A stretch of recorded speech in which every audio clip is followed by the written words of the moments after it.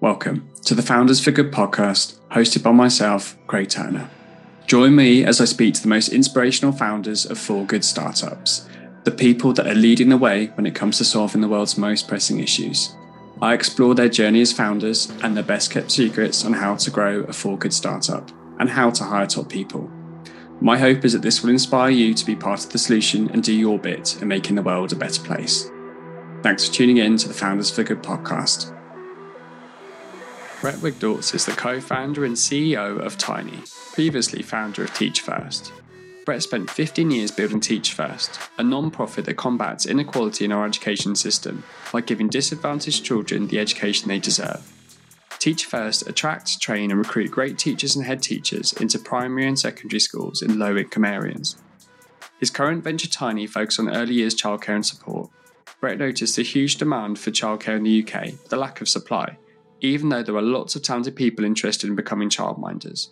Tiney helps people get registered, trained and licensed as childminders, then gives them everything they need to run a successful small business. As an experienced social impact entrepreneur of 20 plus years, Brett has a ton of interesting insights and advice to share. Hey Brett, real pleasure to have you on the show today. How are you? Good. Nice to be here. Good. So look, lots and lots to cover today because I want to chat to you about both businesses, Teach First and Tiney, as well as like the areas of impact that you focus on, which is like education and childcare.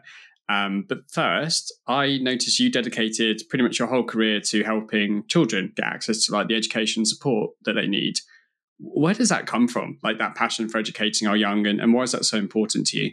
Yeah, I mean, I think education is one of the fundamental human rights and also civil rights that every child, every human being should have, because it's the way, people can get the most out of themselves. I mean, we all have abilities and skills, but if we don't have the education that we deserve, then many people can't, let that loose, basically. And I think one of the massive inequalities in life and in England today is that some children get access to a world-class, outstanding education, and other children don't. And I don't think anyone can defend it. I don't think, I've never met anyone who thinks that's okay or that's fine. But yet people aren't doing enough to change it. And I think this is something that really needs to change. So it's something I've been passionate about. My family, for the most part, are teachers. So I come from a family of teachers. So I think I grew up with that. But to me, it's just this fundamental human right that everyone deserves a really high quality education. Definitely. Yeah. And if I think back to like my upbringing, I think before the age of about 7, I think I'd been in like 5 or 6 schools because my family moved around quite a bit in Cornwall, and that went from like schools as small as like, the tiniest of little primary village schools where the education wasn't great to being privileged enough to go to a private school where the education was absolutely like incredible and set me up for life, basically. So yeah, huge variations in what's available. Do you kind of just focus a bit more on the education space? And I guess the education system in the UK, like, could you just explain, like, in terms of today, like at a high level, what are some of the main problems that still exist within the system and like why those problems exist? I mean, there is a massive still postal code lottery in British education. For a while, it was getting a lot better. And, I do think it's improved a lot.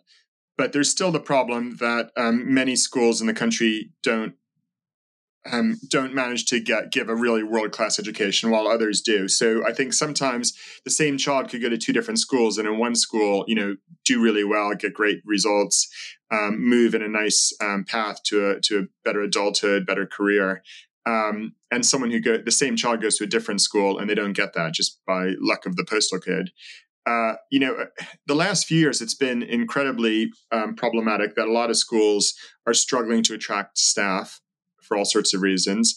I think struggling to attract great leadership. I think a head teacher is so important in schools, and many haven't been able to attract great heads recently.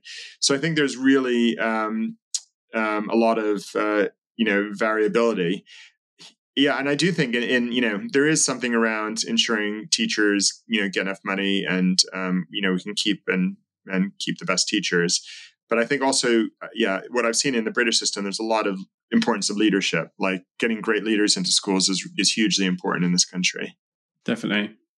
And that's probably a decent segue into Teach First. Like, could you explain to the listeners what Teach First is and what it does? Yeah, so I started Teach First about 20 years ago. the whole idea of Teach First is to attract, some of the best talent into teaching in schools in disadvantaged areas, and then also becoming long-term leaders who make that a major part of their career. Most end up staying in teaching, which is brilliant. Some move into other careers, but we try to keep them engaged in the mission, and many work in charities or policy or in other areas. So I think, that all gets to the fact that really children in disadvantaged areas deserve the best teachers. And many times they weren't getting that in the past. And, that's what they need and that's what they deserve. 100%. And just to explore that last point a bit further, like the children from disadvantaged backgrounds and like the quality of the teachers in the schools that they'd be going to, what's the barrier there? Is it just teachers don't find those kind of schools that attractive to go and work for? It's hard, like it just makes it hard to recruit for those people, or is it something else? Yeah, I think it's hard. I mean, some of these schools, first of all, it's difficult. So, when you have children who come from wealthier families and they get all sorts of support at home, maybe tutoring, all sorts of outside activities that they're part of, it's not always easier. I mean, sometimes those children can be also very difficult and have other challenges, but sometimes it can be a bit more stable environments. I mean, often children from, better economic background families have more stable environments at home, and that makes it, easier to be a teacher there. I think another issue is many of these schools are in coastal communities or communities that are not near, areas that many, many top graduates want to work in or live in. So, many of these schools aren't in central London or central Manchester or some of the more sexy places that, people might want to move to further their careers.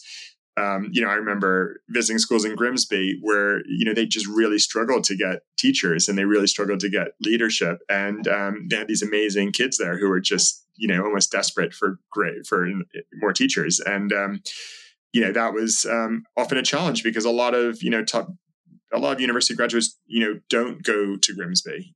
That's a lovely seaside town.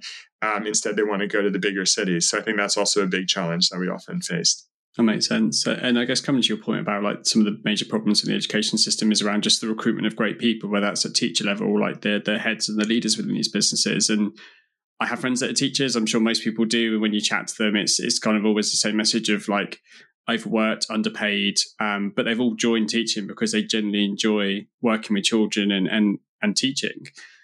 So I guess to come to that point and the barriers that exist, how do you manage to attract people to that career path? And then also like from a retention perspective, how do you get them to stay in teaching for a decent amount of time? So, so I left Teach First about 5 years ago. So they probably have all sorts of other techniques now, but broadly what we try to do is build a community and a cohort to really show that, this is a great career opportunity. This is you part of a great community. We really look very deeply at getting universities, students, when they're looking at their next career. We look at maybe a bit first bouncers, we call them, people who are just a few years into careers, who aren't happy, maybe went to be an accountant and realized accountancy isn't that much fun. And, we got a lot of people like that for any accountants out there. I think that was something we would do. And I think we would really just position ourselves as a really great opportunity for people looking to make a real impact and have a real leadership opportunity. Nice. And in terms of, I know you have stepped back from Teach First, but just to give you an idea of like the scale of the organization today, like how many countries is Teach First operating in? Schools it works with, teachers it's working with? Yeah, so in England, Teach First is the biggest graduate recruiter in the UK. I think it still is. It's recruiting like about 1,500 teachers a year or so. There's a partner organization, Teach for All, that I helped create, which is now in about 60 countries around the world, where they're all independent organizations around the world, and they're all doing really well, but they all work together under this Teach for All umbrella.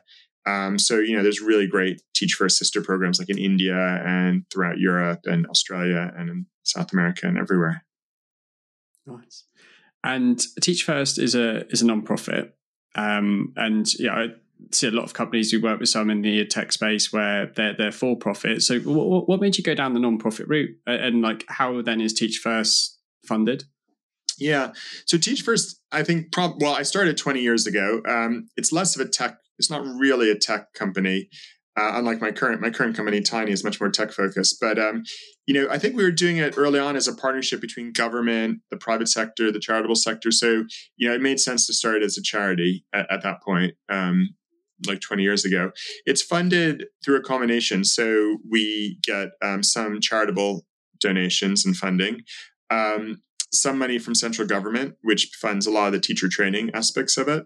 And also then there's some fees for services around school fees. Schools pay a fee for each teacher they recruit. And I think there's some other fee for services. So at least when I was there, we tried to keep it as balanced as possible between those different income streams. So that would, have its independence and get the right support. Nice. Well, look, thanks. I know you've moved on, and obviously most of this conversation today is going to be about Tiney, but did just want to chat to you a little bit about Teach First because it's like a really fascinating space. To move on to Tiney now, your current business, which is obviously focused more on the childcare space and helping children get like the support they need before they start school. Again, just to set some context within childcare in the UK market, like what childcare options currently exist for parents, and what are the associated challenges with those options right now? I mean, there's not enough options. So this is the problem. I mean, there's a massive supply shortage. Anyone out there who has kids, I'm sure knows this, or has friends or relatives who have children, small children. It's really hard. And it's just simple, supply and demand. There's massive demand and very little supply. I mean, that's economics 101.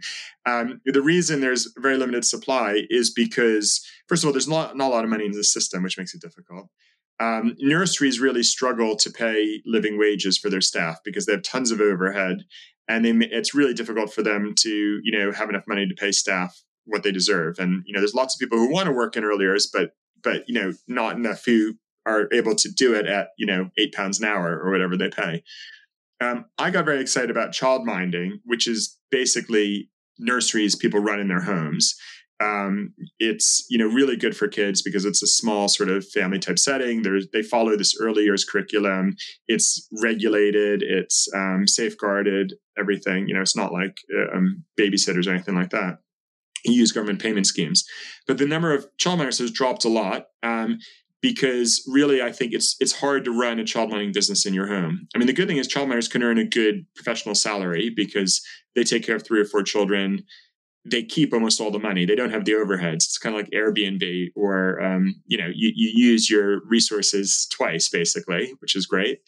But it's not easy. Like, you have to integrate lots of payment schemes. There's all sorts of difficult things you have to do, which is complicated. So that's why after Teach First, I started this thing, Tiney, which is a childminding agency, which is really focused on supporting childminders and growing it. And it's very tech-based. I think that's the solution. Like so many things, tech is the way you, like in any part of the world, if you want to make things work better and you want to get more out of less, you have to use tech at some point. And I don't think anyone's really used tech in childminding in the right way.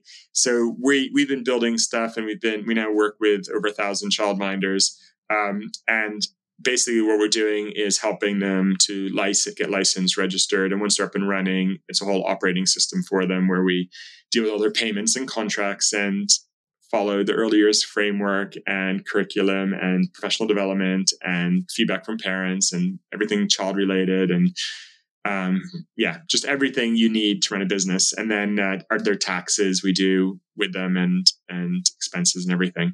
So we just try to make it really easy for them to run a childminding business, a really high quality one. And that way we're hoping to grow supply and really increase the number of childminders in the country. Yeah, because I think that's the thing about childminders is whenever you think about kind of care for children, you naturally go straight to the parents and the child and like their pain points and what their needs are. But childminders, you kind of forget they're self-employed, they're small business owners in their own right, but a lot of them don't necessarily have that training. So I imagine because it's not, they don't need like a huge scale of business. Like you said, it's like 3 or 4 children. So maybe it's not so much about like marketing their services, but it's more about the running of their business and all their, being compliant with any like regulations they need to have, the accounting, all of those good things, which a lot of people just don't know about. So like you said, that's where the tech angle really comes into play.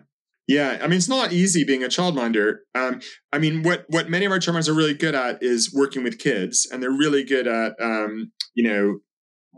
as you can imagine, they're great with the kids, and that's their skill. And there's lots of people out there in this country who are really good at working with kids, and that's an amazing skill. And it can be a really fun job and a really fulfilling job. But they're not necessarily good at like dealing with taxes or integrating lots of government payment schemes or doing lots of contract work or how they communicate with parents or all sorts of stuff, which just is not easy.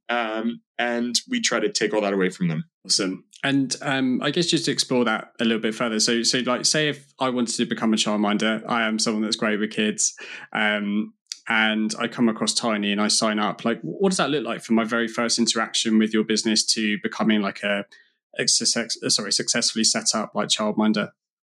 Yeah, so we'll work with you to get registered. We get all your information, and it's all through an app.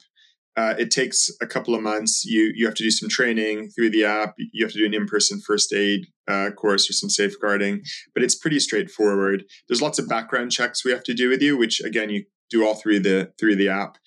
Sometimes that takes a few weeks to get some of the information back. And then at the end, we'll do a visit to your venue, make sure it meets our standards for children, and then you'll get licensed. You'll get a license, registration license. But all that sometimes takes a few weeks to do, and then you're up and running. And then once you're up and running, we'll help you find your first customers. We'll work with you on marketing your business, and then we'll deal with all the billing and contracts and everything. And you'll be able to have a successful childminding business. Nice. And on the website, you mentioned the tiny home.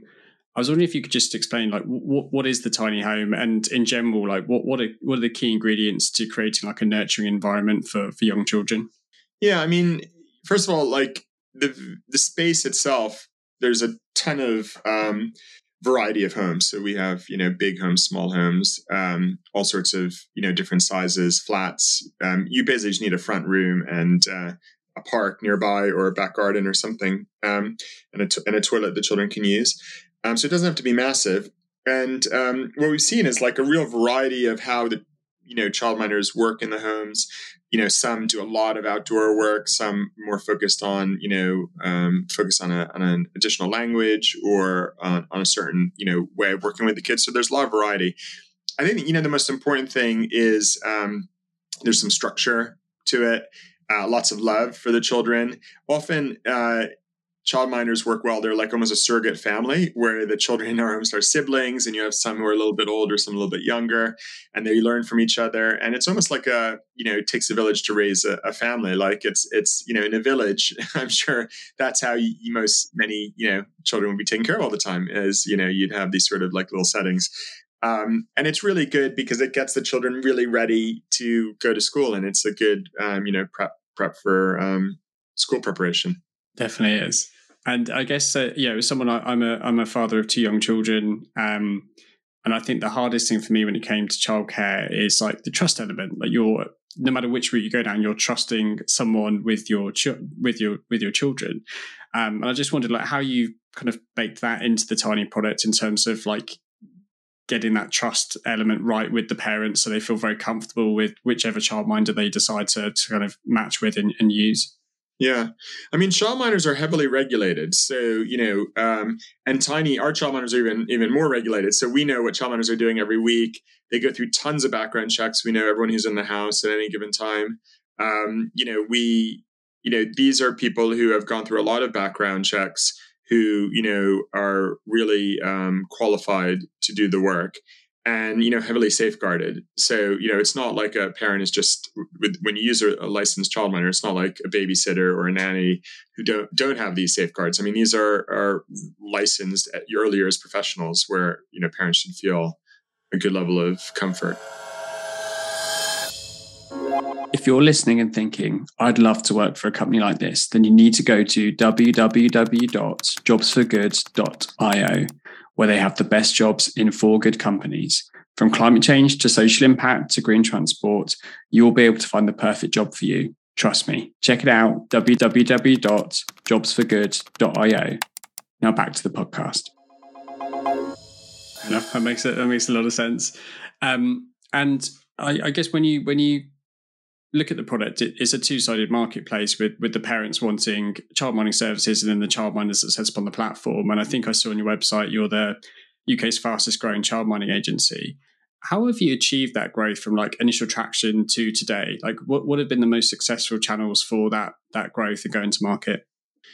I mean, I have seen like there's a massive, I mean, it's just interesting in the market because there's a massive like group of people out there who want to become childminders. It's not a, it's not something where people don't want to do. I think it just hasn't been set up right for the 21st century. It's still set up like the way your grandma would have done it 50 years ago or 40 years ago.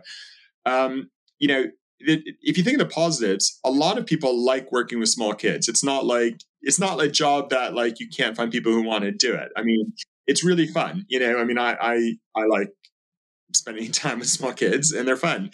A lot of people really enjoy that. People like working from their home. People like the flexibility of your own business where you can create your own hours. There's a lot of real fun about being a childminder.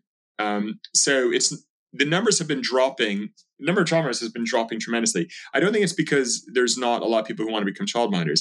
I think it's because the market doesn't work properly and no one's out there really helping, supporting, and onboarding childminders, which is the gap we're trying to fill.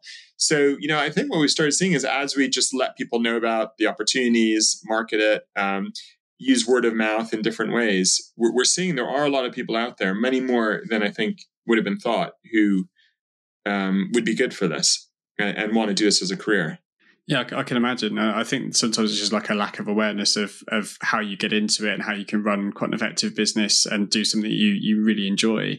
In terms of the business model, because unlike Teach First, this is a for-profit business. I just wonder if you can share like the revenue model at Tiney.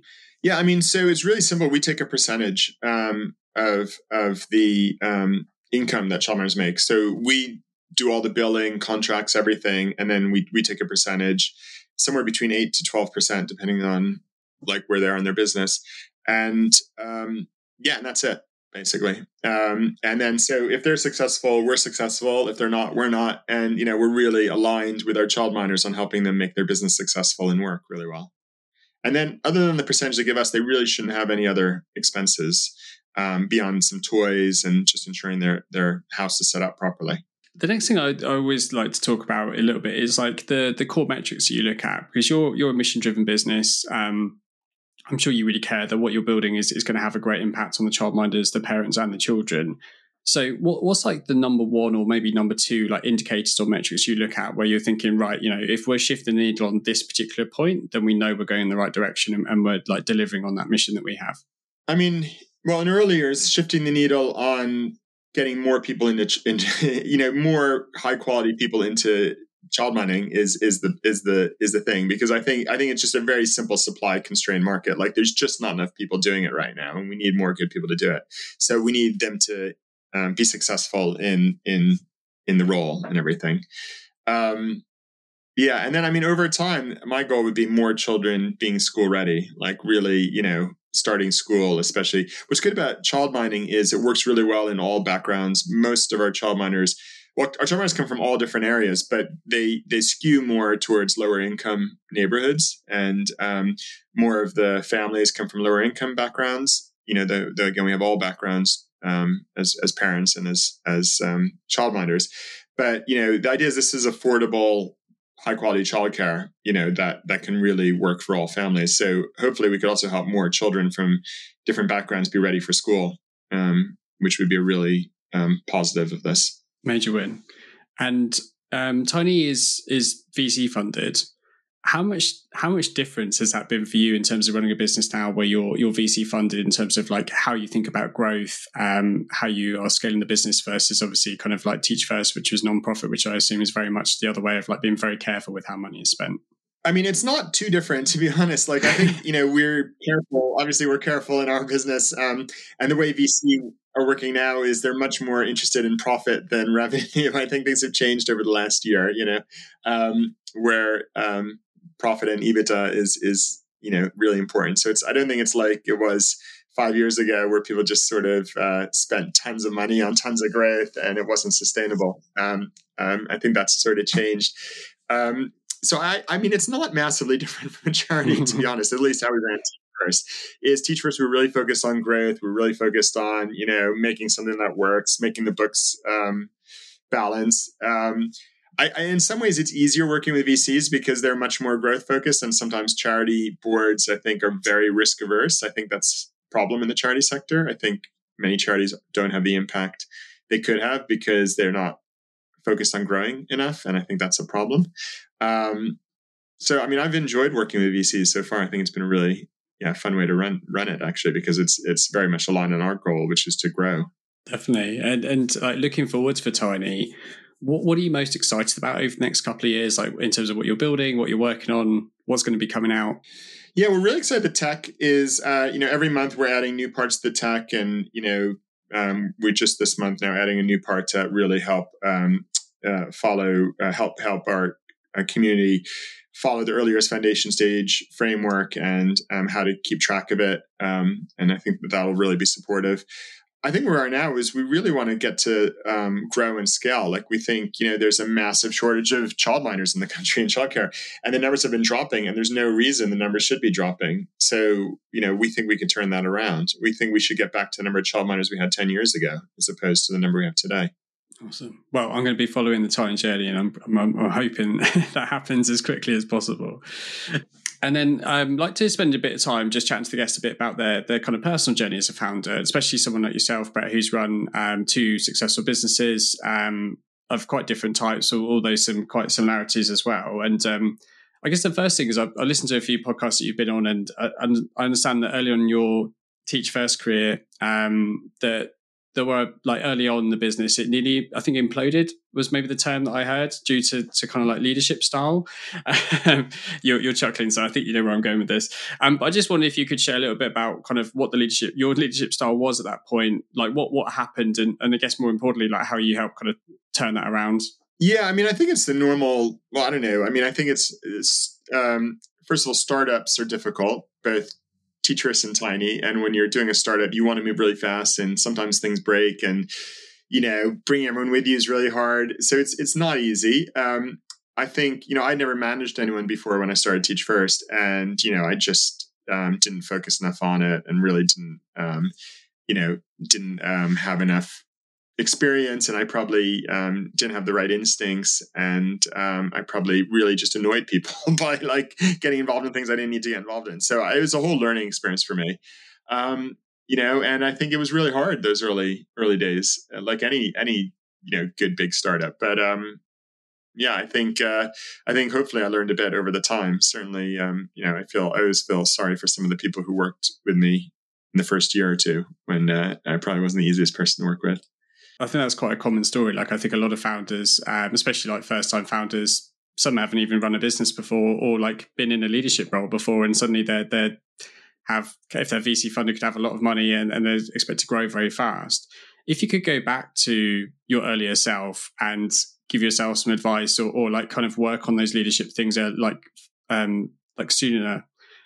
Do you think the best thing is it like having like great mentors or advisors around you to help you with that transition into like leadership role and managing teams, or is it like a different way of learning that you think would really help people and first-time founders in general when it comes to building out a team? I think mentors are so important. I've always had a few great mentors, and that's always worked for me. Like, and if you could have honest relationships with a few people who could really tell you when you're being an idiot, that's great. Like, I think that's really, really useful. Having great people who have really good experience, who will give you honest feedback, and you'll listen to them when they're telling you you're being an idiot. I don't know what's more helpful than that, personally. I agree. I think those people are really valuable, and they're very hard to find, aren't they? Because like some people don't necessarily want to tell you what you need to hear. Sometimes the ones that actually will mean a lot. Next thing is, like, obviously 15 years in a business is a long amount of time. 15 years leading a business is even kind of longer, if you see what I mean. And I was keen to see, like, how did you know that at that point was the right time to step down as like CEO of Teach First? Yeah, we had basically reached our scale. Like, I think we had gone as big as I think we can get, and we hadn't grown. I think we did. It didn't make sense to grow anymore, and I feel I was getting bored. Basically, I've been doing the same thing over and over again, and I felt like I wasn't growing as an individual, and didn't think I was necessarily in the best place to help Teach First anymore. So yeah, I mean, I think I gave like a year's notice, or 18 months even, and 15th anniversary felt like the right time. Like I felt like I'd done what I wanted to do at Teach First. I mean, I didn't really have other things I wanted to do, and I felt it was a good time for someone else to take over, basically at that stage.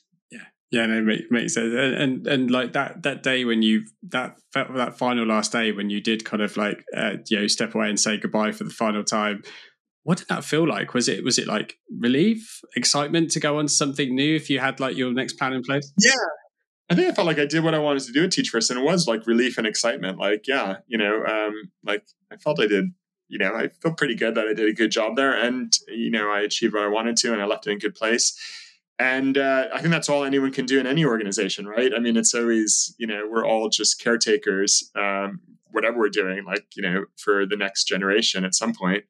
And that felt pretty good. And then it was basically real excitement about the next thing. Like, I was really excited to start something new, get involved in something more techy, a bit more, VC focused, a new space like early years. So, I think I was really ready to look forward at that point. And kind of linked to that, I guess, like I was comparing the two businesses, and one obvious thing is obviously Teach First, you were the sole founder. Tiney, you co-founded with two others. I just wondered, like, what led to you decide to co-found the second time round, and like, secondly, what were you looking for in those co-founders? Like, how did you know those are the right people to start Tiney with? Yeah, I definitely wanted co-founders because it's much more fun with good co-founders, I think. So I wanted people who had tech experience because I didn't have tech experience, and I knew like, if we wanted to build something that could scale and grow and have a real impact, it had to have a real tech backbone. So that was, that was my thing. I wanted one or two co-founders who had the tech background, but who shared my values, and we all share really good values. I think who thought we could work well together. We're aligned on what we wanted to achieve, but we have very like complementary skills. So it's been great working with John and Ed, my two co-founders. Like, I think it's been a really fun relationship. And how did you meet them? Like, if you don't mind me asking, like, what was the process to like find these people and then kind of make sure that you were all on the same page and you did share those values and approach? So first it was Ed. I basically asked like 30 or 40 different people, do you know a great CTO who's looking for a startup? And I met like maybe tons of people. And then one of my colleagues, friends, like introduced me to Ed.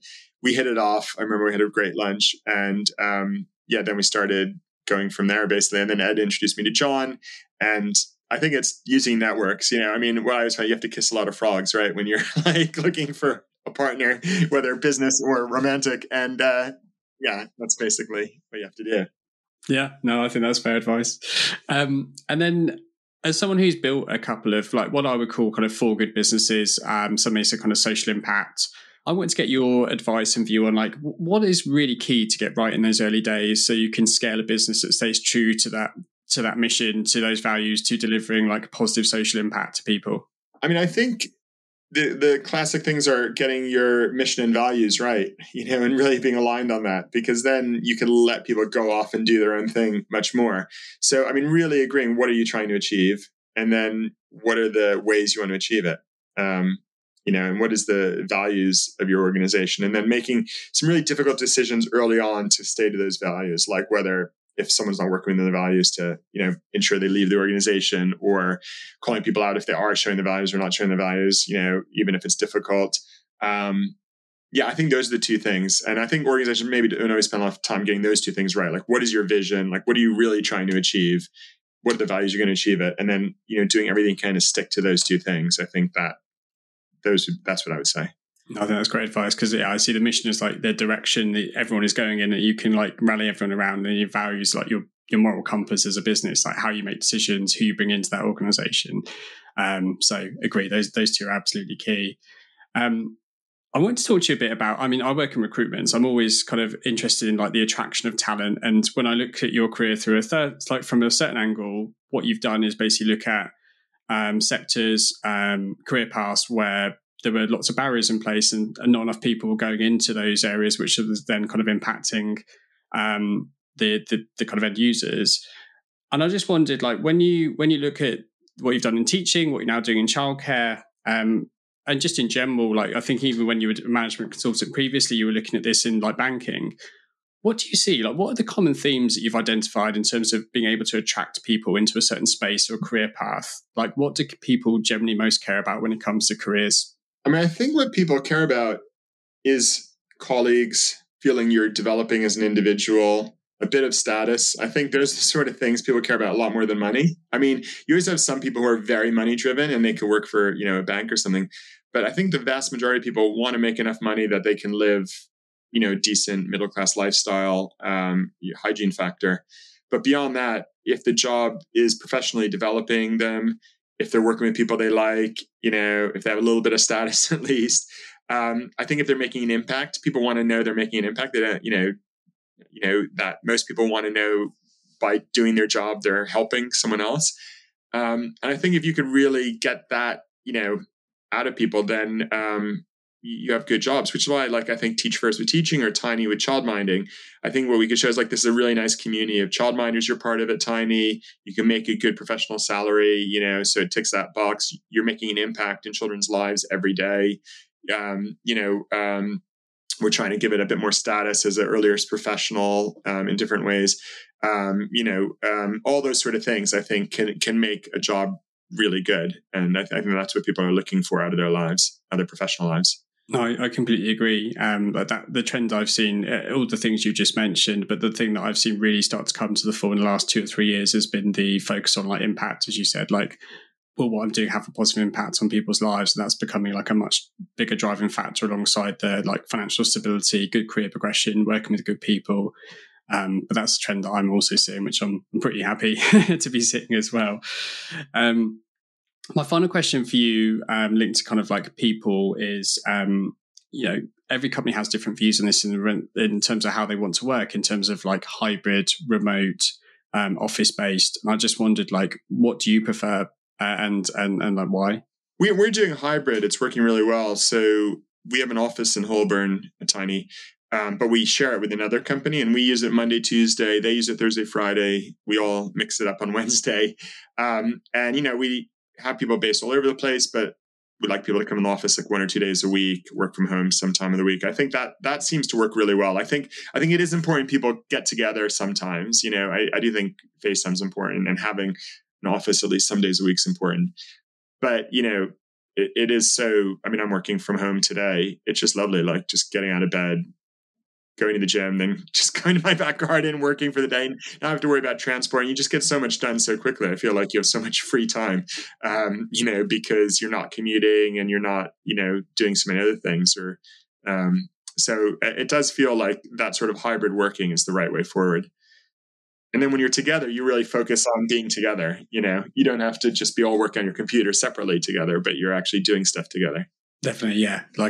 Again, we have something similar. Our team get together once every couple of weeks, once every month, and from a creativity perspective, high energy, that really does come when you're together, and you can't get that through a video call. But there are some times where you just want to be head down in a flow state at home. You can just crunch through stuff.